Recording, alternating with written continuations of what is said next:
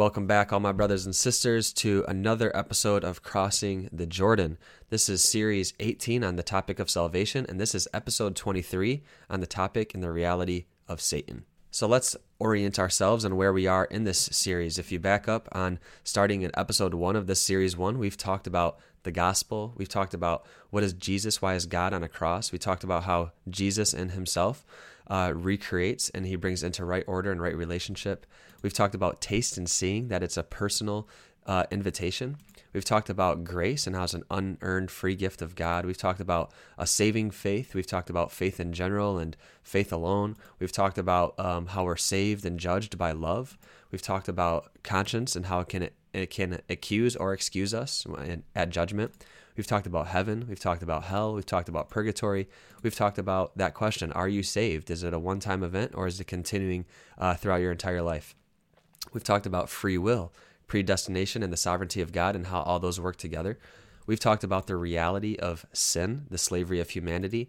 We've talked about penance and mortification. We've talked about indulgences, and then we talked about suffering the last time. And if you haven't listened to any of those episodes, I'd highly recommend you go do that. But also specifically, just highlight on one thing that I mentioned in the last episode on the topic of suffering, on how suffering came into the world from the fall. It is not part of the original part of God's plan.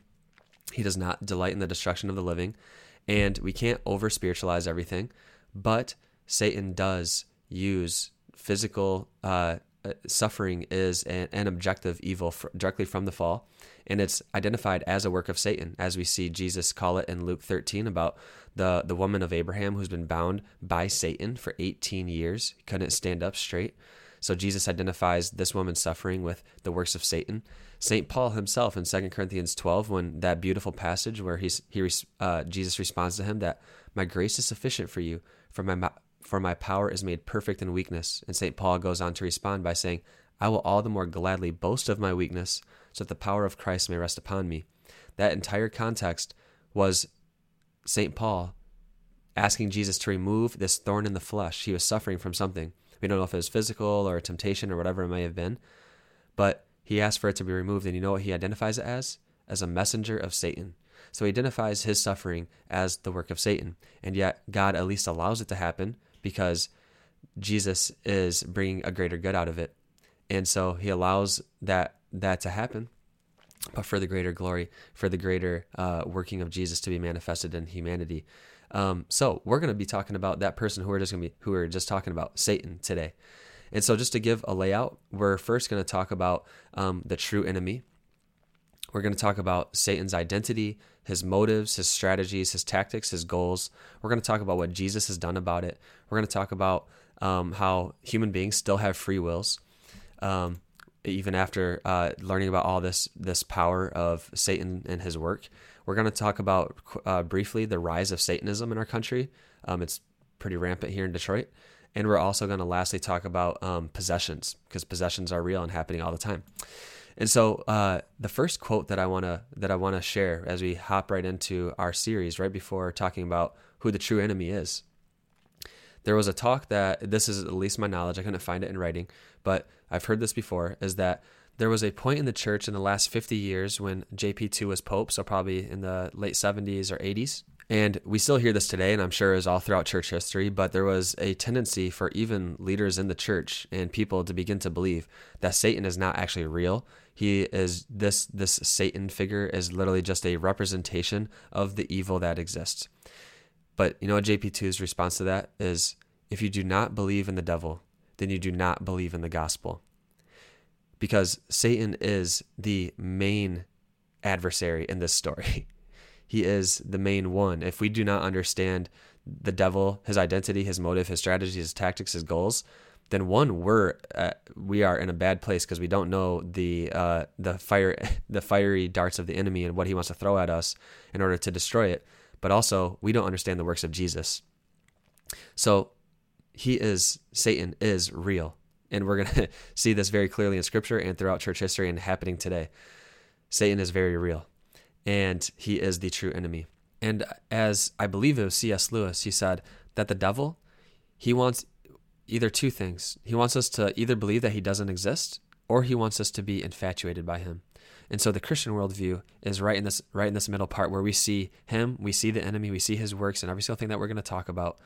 We know that he exists, but we know that Jesus is victorious over him. And our enemy is not with flesh and blood. And our culture right now and our secular religion is moving into this new and this alternative religion. All these separate movements, all of them have good things in them. They're trying to build up people who are oppressed or there's injustices. But what nearly every single one of them do, every single one of them basically want to pinpoint other human beings as the issue. And so they cancel culture. They shut down. They turn off. They want to shut them up. And this is actually supposed to be a time where everyone's supposed to be inclusive and kind and accepting and tolerant. And yet typically those same organizations are only tolerant to their own position. And so they pinpoint other human beings, and they are saying that we have salvation, really. Like, we can save the oppressors because we're the victims. Or I'm sorry, we can't save the oppressors. We can save the victims.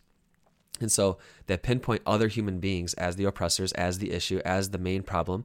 And they give this idea that whatever we're proclaiming at this time is salvation, basically. Like, we can redeem you. We can save you if you just come along with our party. And typically people in the secular world are very worried about religion imposing their teachings on them. Well, Catholic teaching actually says that has to be free will anyway, so you can't impose anything. It's just proposing. And so Christianity, Catholicism, is by far the most inclusive because we want every single person a part of the body of Christ. And the morals are rooted in natural law, so every single person can get it just by talking about philosophy and logic and then coming to know the truth about Jesus, but it has to be free will. And so we don't impose, we just propose, and it is all inclusive. Every single person is called, and God desires and objectively wants every single person in the Catholic Church. And so we don't cancel, we don't shut off, we dialogue, we talk, and we will answer every single question. We will take up every single debate. We will take up any single question or struggle that somebody has about the faith. Because Christianity is all inclusive, but the claims of Jesus is exclusive, right? Meaning that he is the only way, truth, and the life. But also he is calling every single person to salvation, to the fullness of joy and love that he can give. So what the point is that in the world, and many Christians are falling prey to this as well, is that we are beginning to see people contending with flesh and blood as their main enemy. So we have to pinpoint human beings as the enemy. And as Christians, we do not do that. The real enemy is, as Ephesians 6:12, St. Paul says, we are not contending with flesh and blood, but against the principalities, against the powers, against the world rulers of this present darkness, against the spiritual hosts of wickedness in the heavenly places.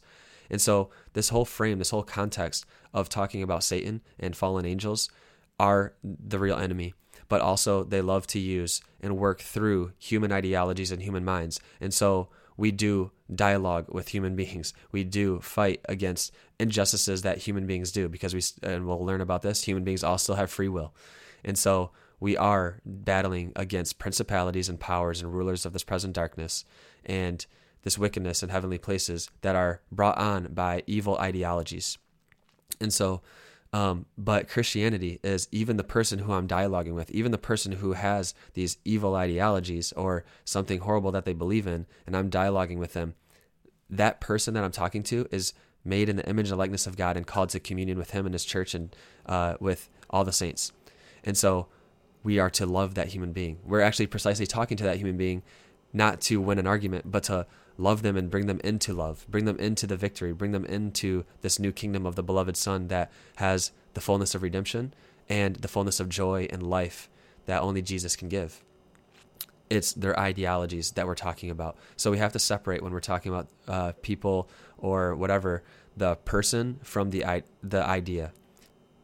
The person from the idea. So we're attacking and we're talking about and we're dialoguing and we're trying to present like what that ideology is false. It's a false narrative and it's destruction. and it's not for your good. But it's coming from a place out of love for that person that we're talking to. It's just like St. Paul said, how we are called to destroy strongholds and to put on the mind of Christ, which means to hold every single thought, our thought, captive to Christ. I hope that makes sense. And actually, Archbishop Gomez, he's the Archbishop in Los Angeles and also the president of the USCCB, the United States Conference of Catholic Bishops. I'm going to have a link in the show notes about his latest letter on reflections on the church and America's new religions. That goes pretty in depth in this. And Matt Fradd on Pints with Aquinas also had a recording where he read that letter and had some commentary too. So I'll have it in there too if you just want to listen to what Archbishop Gomez had to say. So let's get into Satan's identity. He is a creature of God. He is infinitely beneath God. God could snap his fingers and he would be totally done. He is a creature of God. In Genesis 3:1, it says that the serpent was the most cunning of the creatures made by God. And all throughout Jewish tradition and revelation, Jews identified the serpent as a symbol of Satan. And this actually becomes even the forefront throughout salvation history as it continues on. And then Jesus, the time that the Son of Man the eternal Son takes on human flesh, Jesus fully exposes Satan as the real enemy. And even in the book of Revelation, that serpent that was identified in Genesis is now a dragon in Revelation because he's fully exposed. He's not this, we can't identify him. No, Jesus has fully exposed his works. And so he is a creature of God. And this creature of God is, as described in the Old Testament, is a fallen angel.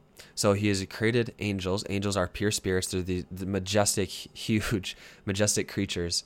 And he was considered to be like the angel of light. So he was a very, very high angel created in glory. And just like all other creatures and all of God's creation, it originally was good. Good. And in fact, even when we talk about evil, some people, and including myself, I used to think this way, is like evil is a transcendent reality. No, goodness is a transcendent reality. Evil is when there is a lack of good. And so the demon, fallen angels, and evil ideologies, they lack good, even though that the actions in themselves, they are very real.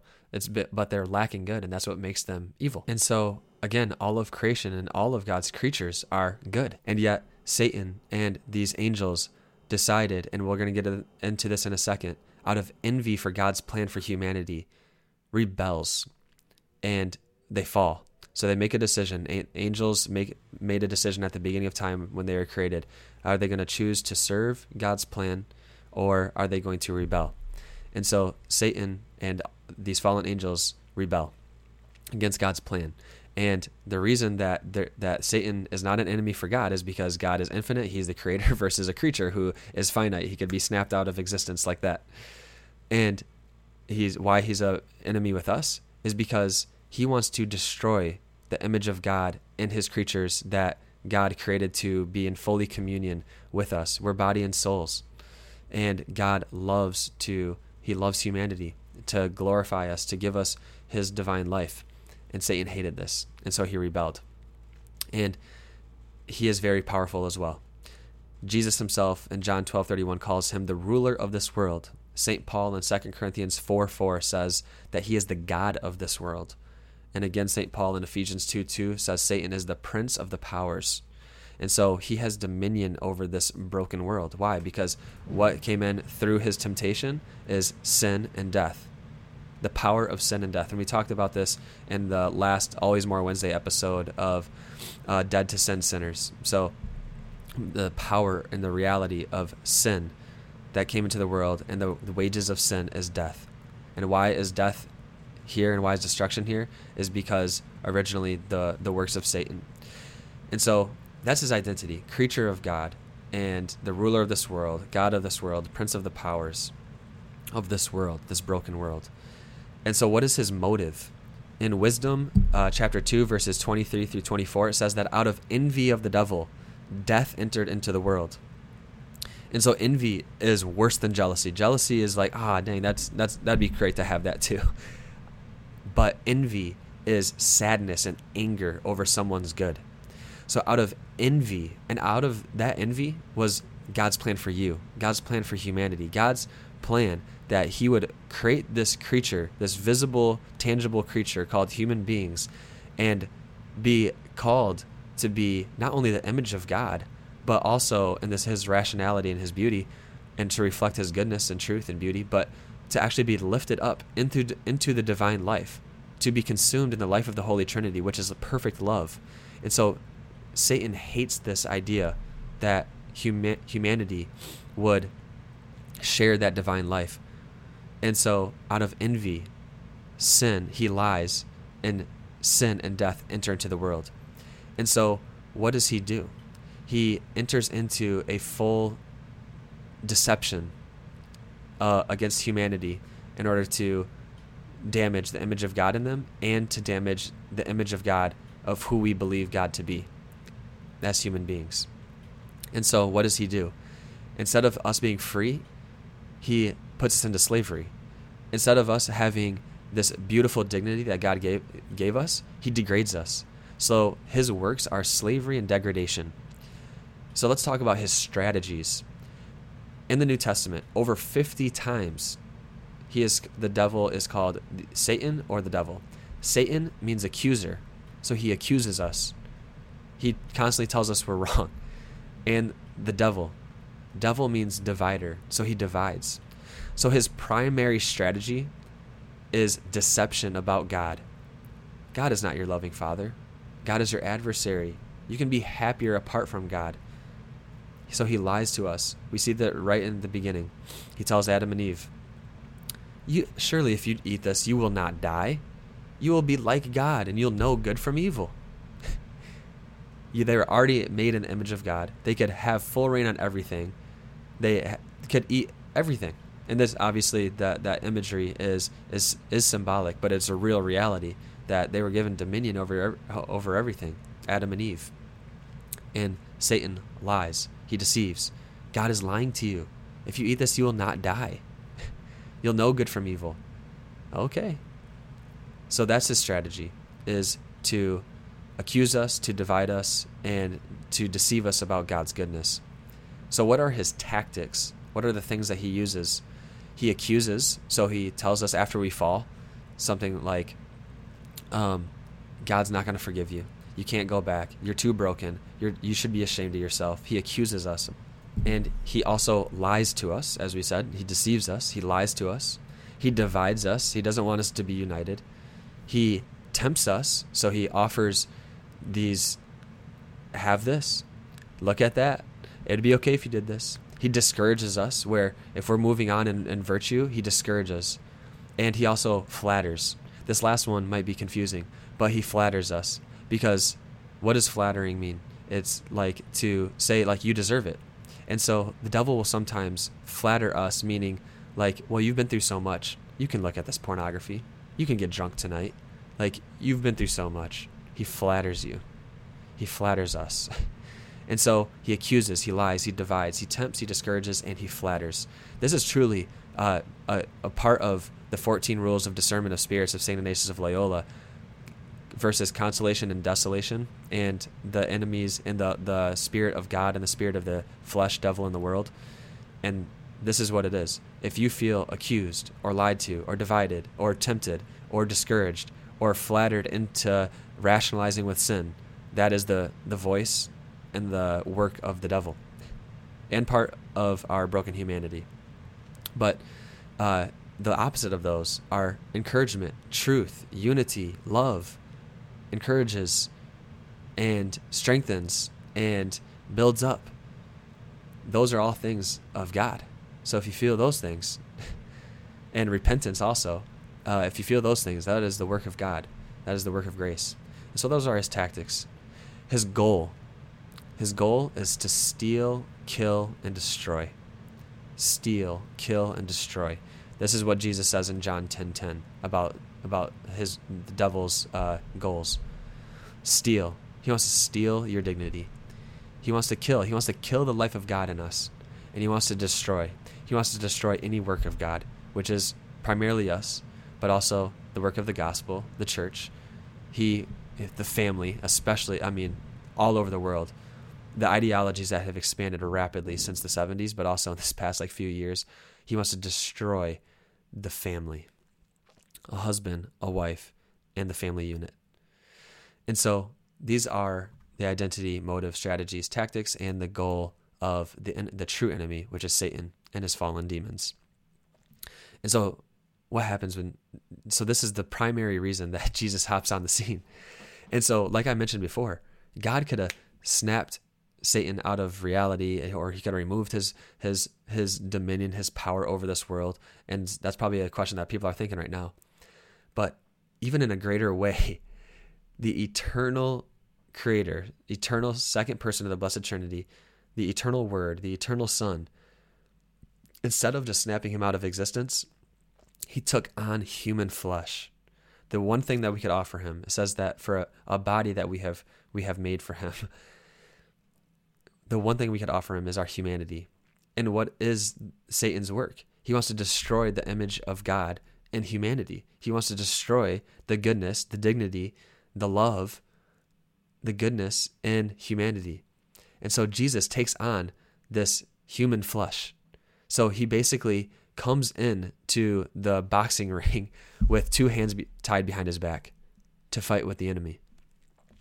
He comes with the very weapon in his human flesh, the very weapon that is Satan's entire goal to kill, steal, and destroy. And so Jesus, in 1 John 3:8, he says this: the reason the Son of God appeared was to destroy the works of the devil. Acts 10:38, it says, God anointed Jesus of Nazareth with the Holy Spirit and with power, how he went about doing good and healing all that were oppressed by the devil, for God was with him. Mark 1:24, a man with an unclean spirit cried out to Jesus, what have you to do with us, Jesus of Nazareth? Have you come to destroy us? I know who you are, the Holy One of God.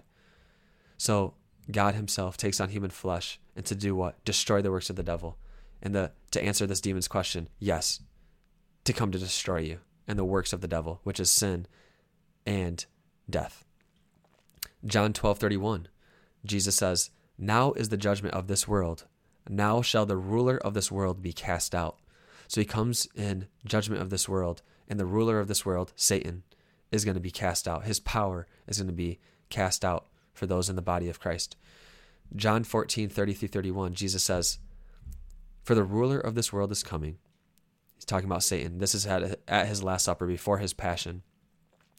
The ruler of this world is coming, but he has no power over me. He has no power over me. Jesus, the eternal Son with even human flesh, Satan has no power over him.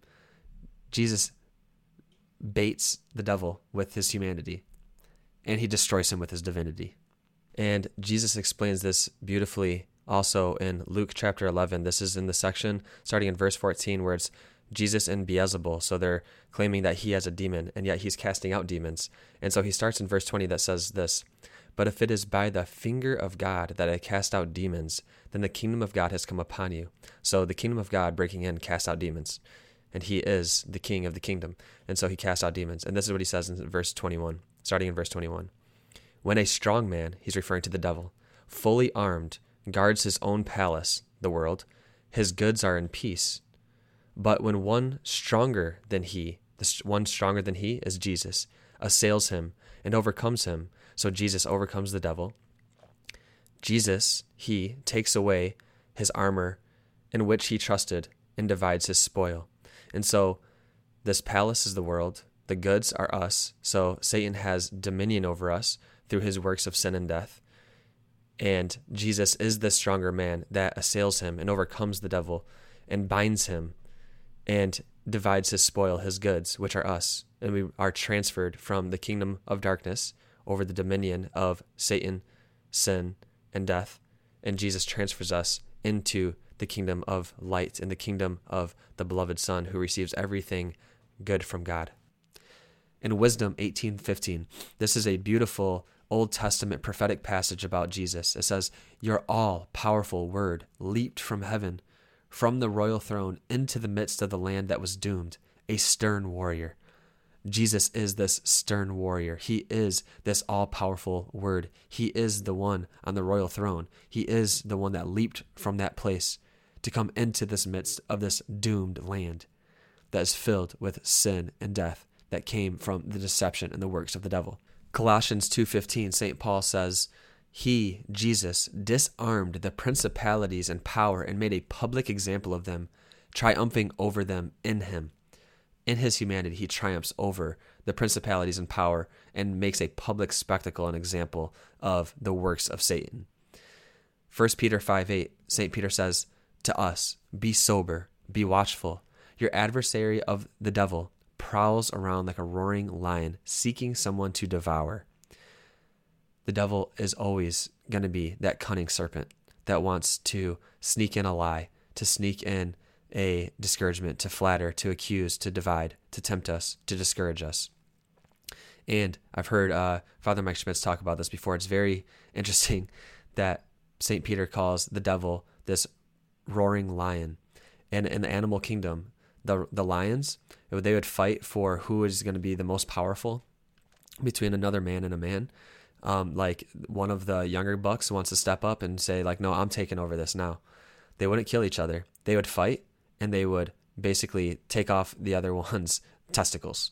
So they would basically demasculine the other one in order to say, I'm the real king now of this lion kingdom. And so what is Satan's primary work that he's doing right now is destroying our sexuality. He wants to say, just do it anytime you want. And he actually, out of that, makes a mockery of it because it's so good. And it's so glorious.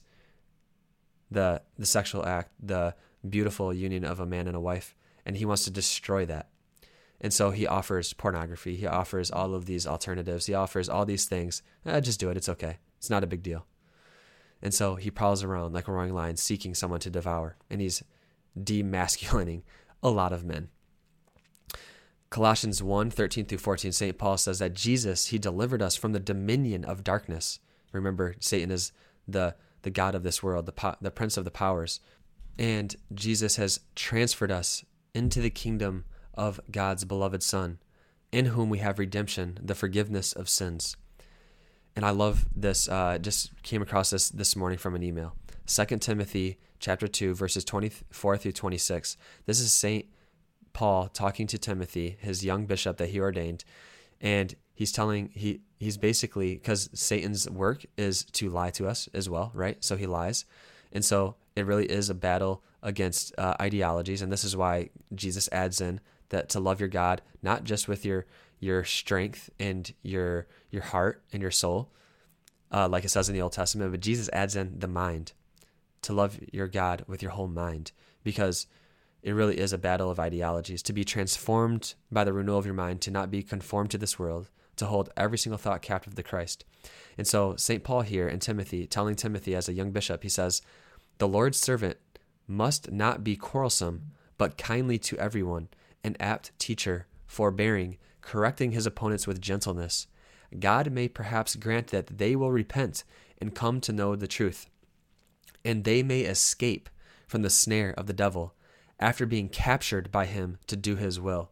And so St. Paul, in this just a few sentences, talks about how we are captured by the snare of the devil, and to know truth is to be set free, to escape that snare of the devil, to know truth, because the truth will set us free, as Jesus says, right? And so Jesus destroys the works of the devil, and he wants to do that in us. And just these last few things, we're going to talk about free will, Satanism, and possessions really quick. We still have free will as human beings. So we can't over-spiritualize every single thing and say, oh, it's the devil. But we can for sure start with, we can at least say that this brokenness of this world came from deception and us as human beings believing in a lie. Being deceived and believing in a lie. And so we can't over-spiritualize everything. Every single human person has free will. So we also cannot give the devil too much credit. We have to have a balanced view. that the devil is real. He lies. He does all these things that we talked about, but also he uses human beings that freely choose to believe in these things, and they believe in evil ideologies and things that are false, and develop false narratives about the purpose of being a human, the purpose of whatever they're doing, their identity, and we continue in this world to seek all these things. And so he uses human minds and his institutions as instruments to expand his lies and works against humanity, that out of envy for us, he wants to destroy the image of God in humans, not only in ourselves, but also destroy how we view God in our minds. And so we, like as we said at the very beginning, we dialogue, we talk about ideologies, but the person that we're talking to is not the enemy. Satan and the fallen angels are the real enemy, and the ideologies that follow along from them. And that's infecting humanity. So much so that Satanism has probably been around for a long time, but it is expanding and very prevalent in our country. And I'm sure there's actually a lot of people that may be doing that out of kind of like a mockery to religion.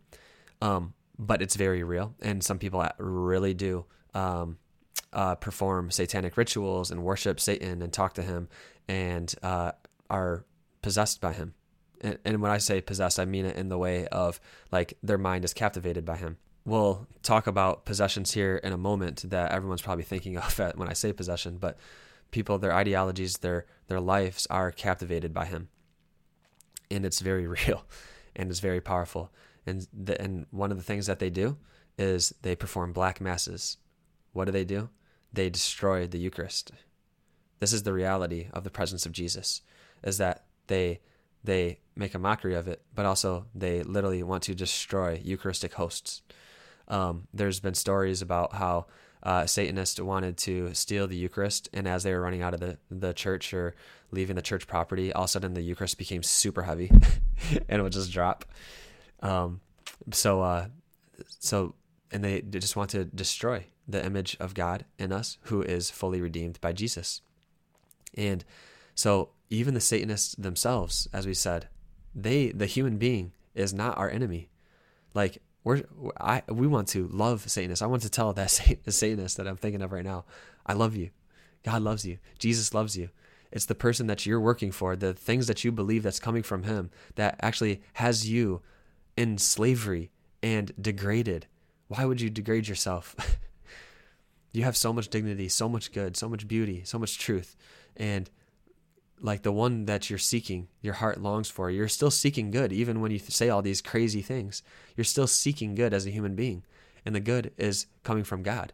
And the principles and the things believed are completely contradictory and undermining of themselves. And this is the work of Satan, is that he'll present truth in a crooked way. He is sly. He's cunning, right? He doesn't just tell us out flat out lies because, well, maybe we'd still believe them now, but like most people won't believe it. But he'll actually present some truth and twist it and make it into a lie, a false good. And then we get to the point of, I believe it's in Isaiah, that we call good things bad and bad good. And so Satanism is real, especially here in Detroit. But what a lot of people correlate with it are people that wear upside down crosses. And this, when I was in college, would look at and I'm like, reminds me of Satan. And but now in the Christian view, honestly, even when I see the upside down cross, of course I'm like, okay, I know who they're trying to portray. But as Christians, we can't be scared because really that upside down cross just reminds me now as the power of the love of God. Because think of Peter, who was crucified upside down. You think about other disciples throughout church history that were crucified upside down.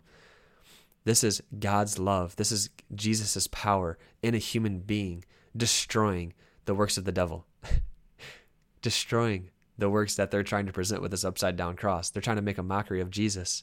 And yet that mockery of Jesus is an image of Peter and the other disciples, and specifically Peter once denied Jesus, and now by the power of the Holy Spirit and out of perfect love for other human beings to proclaim the truth and perfect love of Jesus, perfect love of the church, he, by full grace, is willing to die crucified upside down on a cross.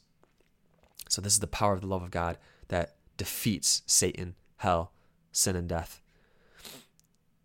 And so even their symbol that portrays Satan is a defeated symbol.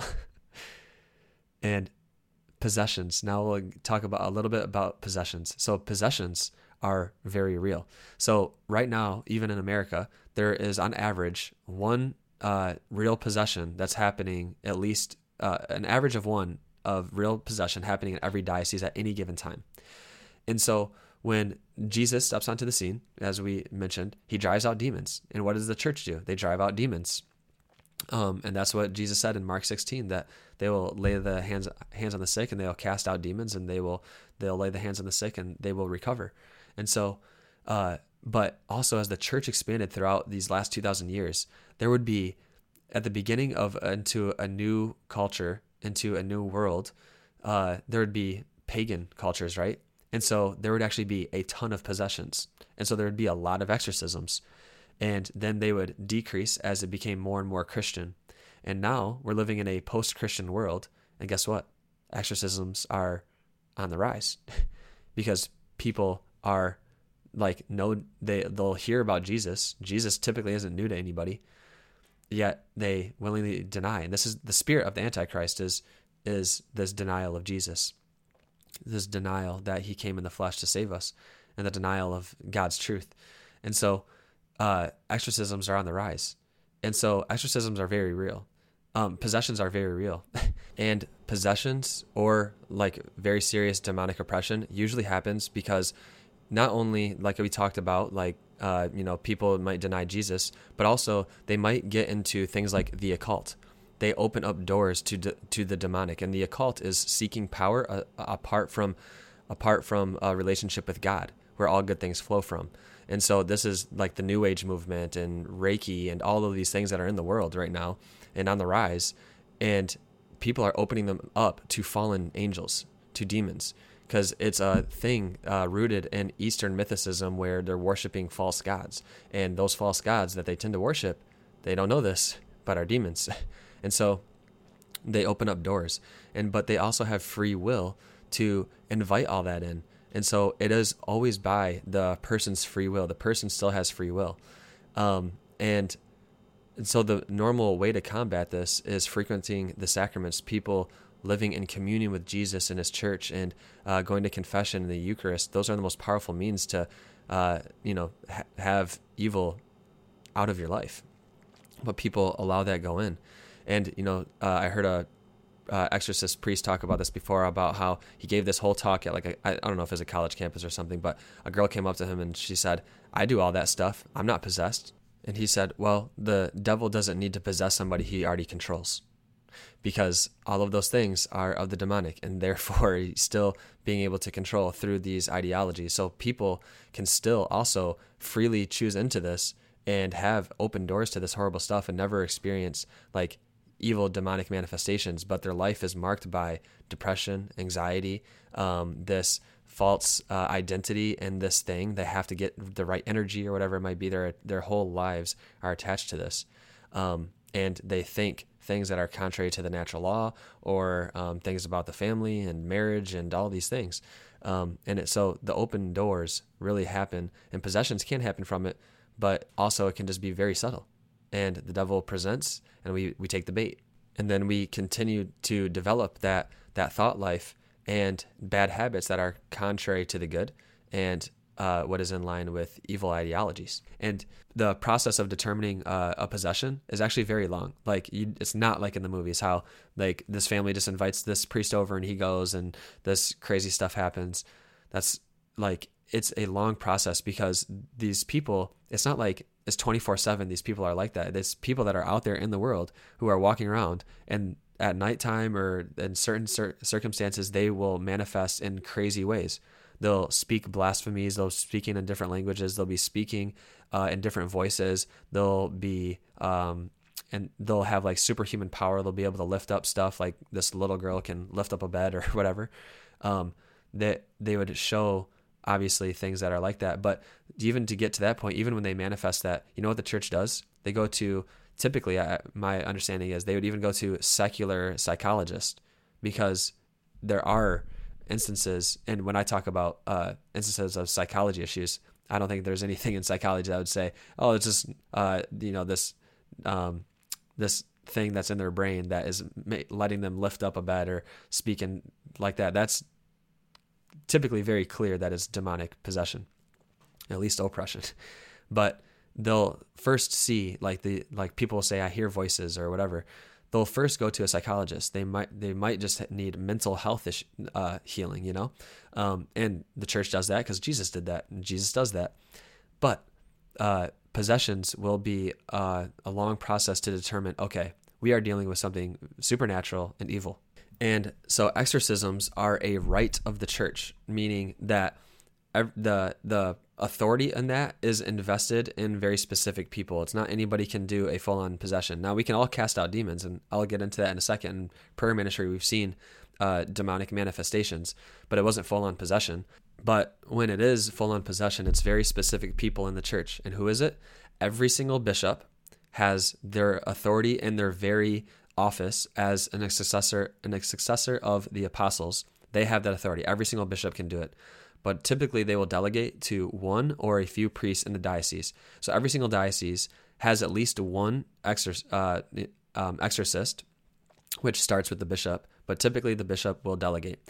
A lot of times we don't hear about this stuff because they want to keep it private, because that could be very embarrassing to a family, or it's very personal and private to a family. So they're not going to try to do that. And also they're not trying to have people just make a mockery of it or call up all the time for everything.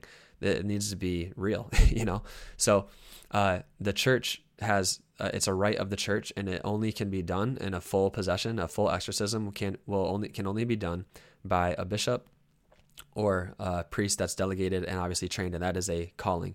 You can look up on YouTube of exorcist priests telling their stories and everything like that. And one of them in particular was on Matt Fradd's show. He never thought of being an exorcist priest, but his bishop asked him to go to Rome, and there he met the chief exorcist in Rome, and he went with him to do exorcisms.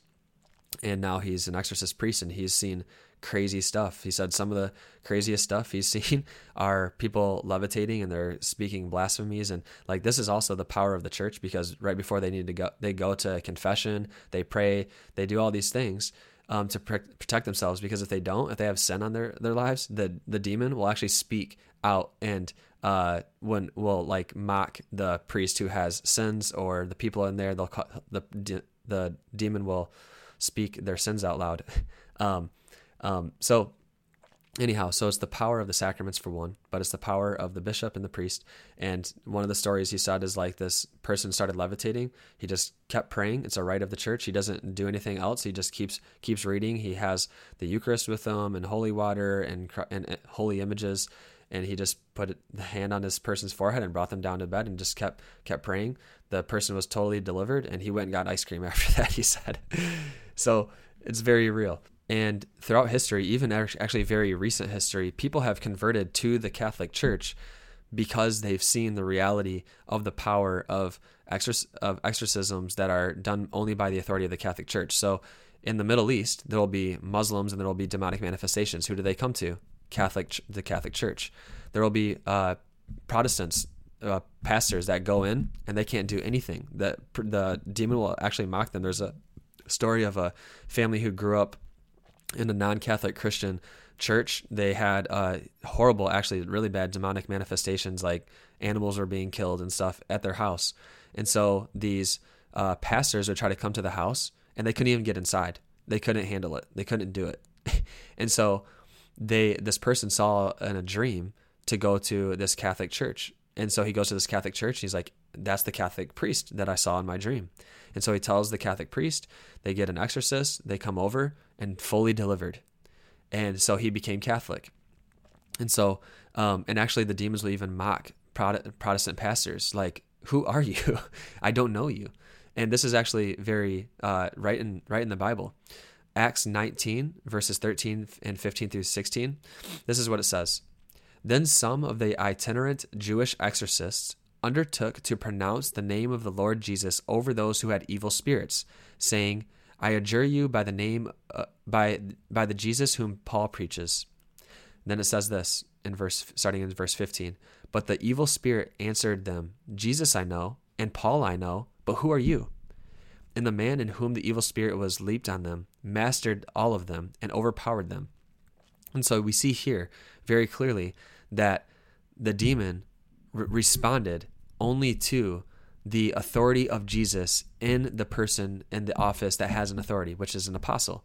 And bishops are the successors of the apostles, and bishops can delegate their priestly powers to priests, but also their power, and I don't want to make it sound like a superpower, but their authority to have that special charism of doing exorcisms in cases of full-on possession. Because Jesus I know, Paul I know, this bishop I know, this exorcism I know, but who are you? And so we have to we see the power of the Catholic Church. We see the power of the reality of the authority of the Catholic faith in this to destroy the works of the devil, just as Jesus did, the church does. And also within those possessions, you know who shows up a lot and destroys the works of the devil is Our Lady, is Mama Mary. There's stories of possessions taking place, and they start calling on Our Lady, and the demon will always react. They'll mock people, they'll say blasphemous things, and when saints come, they're like, no, not them. And when Our Lady comes, the evil one literally will be scared and like, no, not her, do not send her, make her go back, make her go away. And there's a story about how Mary appeared at the end of this bed, and all she did was just drop one little tear from her eye, and fully healed, fully delivered of this demonic possession. So very real. And why is Mama Mary so powerful? Because she's merely a creature, right? She's not God. She is a human being full on. Jesus is fully God, fully man. And Our Lady is fully woman. And yet she's filled with divine life from her very first beginning, and she is that promised woman of Genesis 3:15 that has enmity between the woman and the serpent. The devil can't touch her, and we even see this in the book of Revelation that Mary, she's caught up in God's plan, and the dragon can't touch her. So what does the dragon, the serpent, the devil do? That says that they go after her children. They go after Satan and fallen angels go after us. So that's why, as another reason, just another list of plethora of reasons why we turn to Our Lady as brothers and sisters in the Lord, because you are fully saved by Jesus, and the devil can't stand you. That's why we say, Hail Mary, full of grace, punch the devil in the face, because Mama Mary does not play that, because she does the works of Jesus. Jesus does the works through her. And through all of us, obviously, but that's why we all need each other, and that's why we need Mama Mary, because she don't play that. And as we said before, God is infinitely greater than Satan, but Satan is an angel, and guess who else is our angels? Our angels that God gives us, like our guardian angels, but also the ones that are revealed in Scripture, these very high archangels, Raphael, Gabriel, and Michael. And Michael throughout Scripture is shown as the angel of battle.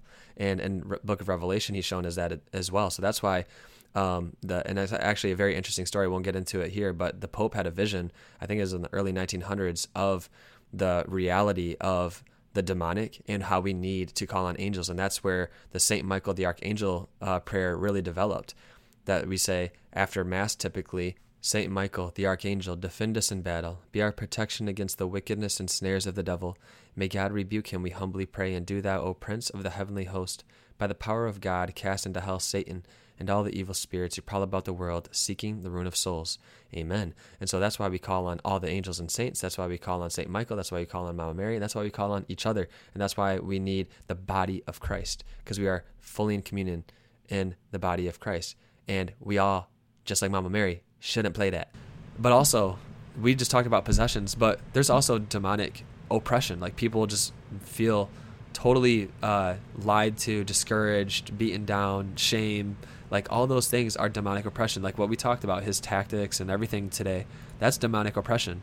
But we've also seen in prayer ministry demonic manifestations.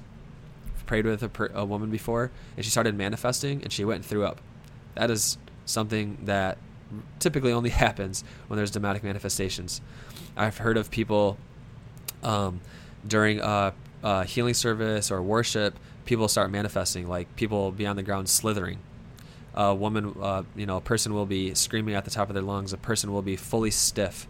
At the latest healing service just a couple weeks ago at Notre Dame, we had a man that tensed fully up during healing prayer. He stood up and he was rock solid, like very stiff. Maybe I shouldn't say rock solid, but he was like very, very stiff and obviously not comfortable. That's a demonic manifestation. I've heard of another good friend of mine. He is praying and with this woman, and she had a tight shirt on, so you could kind of see the layout of her body, and something like her back moved in a way that's not supposed to move. Like, that's demonic manifestations. And so demonic manifestations, demonic oppression, in the name of Jesus, we can cast out demons. But full-on possessions is the power and the authority of the Catholic Church, because it is the body, the bride, the kingdom of Christ. It is Jesus being united to him. We are one spirit, one flesh with him. And the successor of the apostles have that, because the demons, Jesus they know, Paul they know, every single bishop they know. And so to conclude this episode on Satan is to put him in his proper place, because we have to see his every single thing that we talked about, his identity, his motives, strategies, tactics, his goal. And we have to understand him to understand this broken world, what goes on in our spiritual lives, to know these weapons that get thrown at us, so that we can be on guard, and also to know the works of Jesus. He took on human flesh to destroy the devil and his works, which is sin and death. And so it's really a central part of the gospel. As JP2 said, if you do not believe in the devil, then you do not believe in the gospel. And so just let's go back to the gospel. This is the gospel. God created you out of perfect love. He calls all of his creation good, but he says you are very good. He created you to share perfectly in communion in God, who is love, and with each other, to be united in love and truth. And yet this fallen creature, this angel of God named Satan the accuser, or devil the divider, he is the ruler and God of this world, the prince of the powers, out of envy of God's plan for you. He deceived us in order to enslave and degrade our dignity that's in the image of God. He accuses, divides, lies, tempts, discourages, and flatters us. Through his envy and our being deceived, we were sold under the power of sin. Sin invaded and reigned over us, to the point where in our broken humanity, we do the very things that we don't want to do, and we don't do the things that we want. And this power of sin leads to death. And so the reign of death spread to all of us. So we are under that dominion and captivity of sin and death. And yet, out of unfathomable love for us, Jesus took on humanity, on our human flesh, that very flesh that is made in the image of God and has been destroyed by the image of God in us, has been destroyed by the works of the devil. He took on our human flesh to invade and to go to war with the kingdom of sin and death, and to destroy the works of the devil, and to set all of us free who are oppressed by the devil. Jesus is the Redeemer, the one who goes to ransom a family member who has been taken captive by an enemy. Jesus triumphed over this enemy. He transferred us from the kingdom of darkness into the kingdom of the beloved Son. He made impotent the power of sin. He destroyed the power of death, canceled our debt. He's recreated us, given us access to the Father. He's given us authority over the enemy. He's sent us on mission, and he divinizes us. God has made us family. We need to repent and put our faith and trust in Jesus. We cling to and love Jesus, who rescued us, rescued you. And we have to detach ourselves from things that we had put above the love of God. We have to renew our mind, which is the essence of repentance, to change our mind. We enter into this victory to receive God's Holy Spirit, to be united in the family of God, the church, through baptism. After each of these events in the Bibles, these rescue missions out of the Bible, God instructs his people to have a meal, to celebrate, but also to make that very victorious that victory present. And so Jesus does the same thing. The night before he enters into his passion, death, and resurrection, his victory, he instructs all of us to eat this meal of the sacred family bond of the new covenant in the Eucharist that makes this event very present. And yet he sends us out with his power to go on mission, to be agents of resistance resistance and sabotage against the works and the lies of the devil, the flesh, the world. And we are called to be agents of reconciliation, recreation, healing, restoration, and ambassadors of Jesus. So today, we are not afraid because we know who the enemy is, and Jesus triumphs over him. We don't talk to the devil. We don't talk to the fallen demons. We turn to and cling and love Jesus. We remain watchful, and we continue to renew our minds, to be rooted in God's word, to be rooted in the sacraments, to be rooted in truth. And that is, by the way, possessions. People get that way because they're not a part of. They obviously open up a door for the devil to enter, but they were not frequenting confession, the Eucharist. These are the main ways to not have the works of the devil in our life, is repentance, renewal of the mind, prayer, the sacraments. Jesus has given us everything, his divine life, so that we too can trample over the works of the devil.